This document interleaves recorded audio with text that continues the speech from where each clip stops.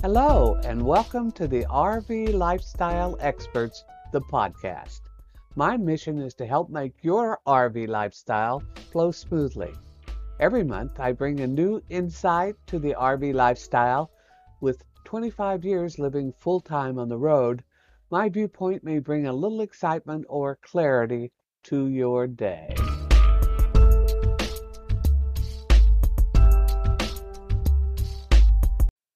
My last podcast received some rather negative response to the podcast title, The Latest Scheme to Destroy Our National Sovereignty.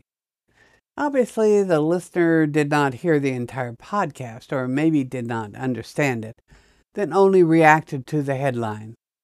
My bad, I should have led with National Parks May Be Lost to American Campers, or Our national camping assets have gone global. Here's the scheme in a nutshell. The new title, Conservation and Landscape Health.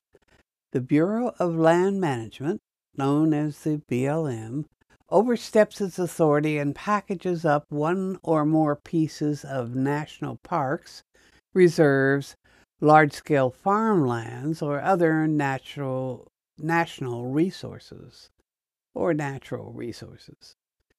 These resources are then leased out to anyone that wants to invest in a natural asset company known on the New York Stock Exchange as NAC, under the auspices of holding this asset for conservation or improvement. It has the potential to curtail access to public lands dramatically, and if implemented, would significantly impact the future of campgrounds, boondocking, and dispersed camping. The rule would enable the BLM to severely restrict camping on the 245 million acres in 12 western states under its management. It would provide opportunities for elite investors and governments to profit from the protection of natural resources. During their leasehold term, the resource included in this investment is under the leaseholder's control. The Security and Exchange Commission, the SEC, would then list the Natural Asset Company, NAC, on the exchange with certain restrictions, I think. Think of the drilling-based leases in Alaska as an example. In this Alaska case, however, the U.S. government is in charge and set the rules of engagement. But just like on any stock exchange, the investor can be a country, an individual, or group as they gobble up the finest resources of this country. Once the investor becomes the major stockholder, well, you know the rest. How does this affect RVers? Say Russia buys up all the shares in the NAC for acreage within Yellowstone Park. That country's leader may decide the park is closed indefinitely to overnight campers and even day use for conservation purposes. Of course, Russia has a right to do whatever it wants during its lease. The USA cedes its authority during the lease period. Attorneys General of 25 states filed public comments to the SEC opposing the proposed rule to create natural asset companies. The AGs of these states feel by authorizing the New York Stock Exchange to list NACs on its exchange, the proposed rule provides a mechanism for companies whose purpose is not to make money, but instead to lock up land to prohibit productive economic uses thereof, to find investors and capital so they can obtain conservation leases and other ecological performance rights, whatever those are. It sounds like these attorneys general are worried too. The public comment originally was scheduled to end less than 30 days after it was quietly announced, but was extended to January 18, 2024. I hope you got your 2 cents in before the closing date. I admit, using the word sovereignty lit a flame somewhere in today's craziness. For us, a sovereign nation means our government has supreme authority over its population and territory.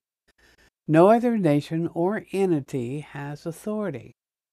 But when you cede authority using subversive elements like natural asset companies, our sovereignty is sidelined, not to mention our national security.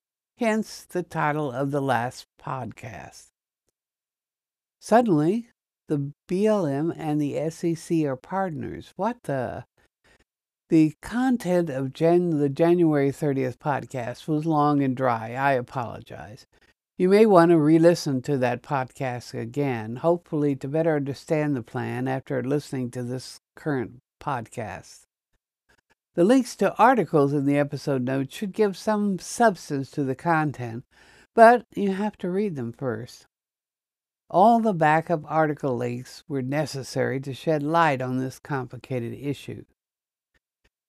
To be brief, the purpose of the Bureaus of Land Management is to manage and conserve 12.1 million acres of public land and 17.5 million subsurface acres in Arizona.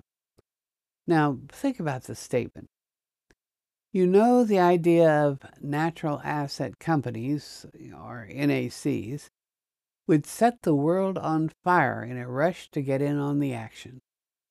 The BLM is a department of the United States of America. This new scheme would put their entire charge of public lands in the hands of who? Not our citizens. The USA would become even more popular as the rest of the world comes to visit their share of Yellowstone Park or the Tetons or the Grand Canyon and so on. Evidently, the BLM feels that selling off or leasing our public lands is the best use with a capital B. The SEC jumped on board to become a promotion director of this scheme. And so what happens to us, the citizens of the USA, or more importantly, the RVers' interest here? Well, it's hard to say. The way it looks to me right now, all future leased land that used to belong to us, now they belong to China, Saudi Arabia, North Korea, or maybe South Korea, England, Germany, if only for a leased amount of time, could be 99 years or more. Be it country, group, or individual, if you have the money, you get the land lease. Randall Brink's article sums it up with, quote, both the proposed BLM conservation rule and the newly discovered SEC notice dovetail with the current administration's 30 by 30 agenda. Google this, people. That aims to tie up and curtail access to 30% of our lands and waters by 2030. Execution of the plan requires that the land be withdrawn from public access and placed under leasehold by, get this, large private investors, or NGOs, non-governmental organizations, or foreign governments who would form NACs that would be listed on the New York Stock Exchange to deploy funds to buy conservation leases on American public lands. Whoa. This may line up with the concern for protection of private property and Wyoming Congresswoman Harriet Hagman, who wrote on her House of Congress website, quote, it doesn't stop there. Land belonging to sovereign nations like the United States of America and private landowners can be subject to the control of NACs. For example, China could invest in an NAC which would effectively create their stakeholder position in a national or state park, placing them off limits for any kind of production or resource development. So, yet another fear out there, mixed in with the national turmoil of an election. a possible COVID epidemic, where do you get Wi-Fi on the road, and what's new at the nearest RV show. Until next time, see you down the road.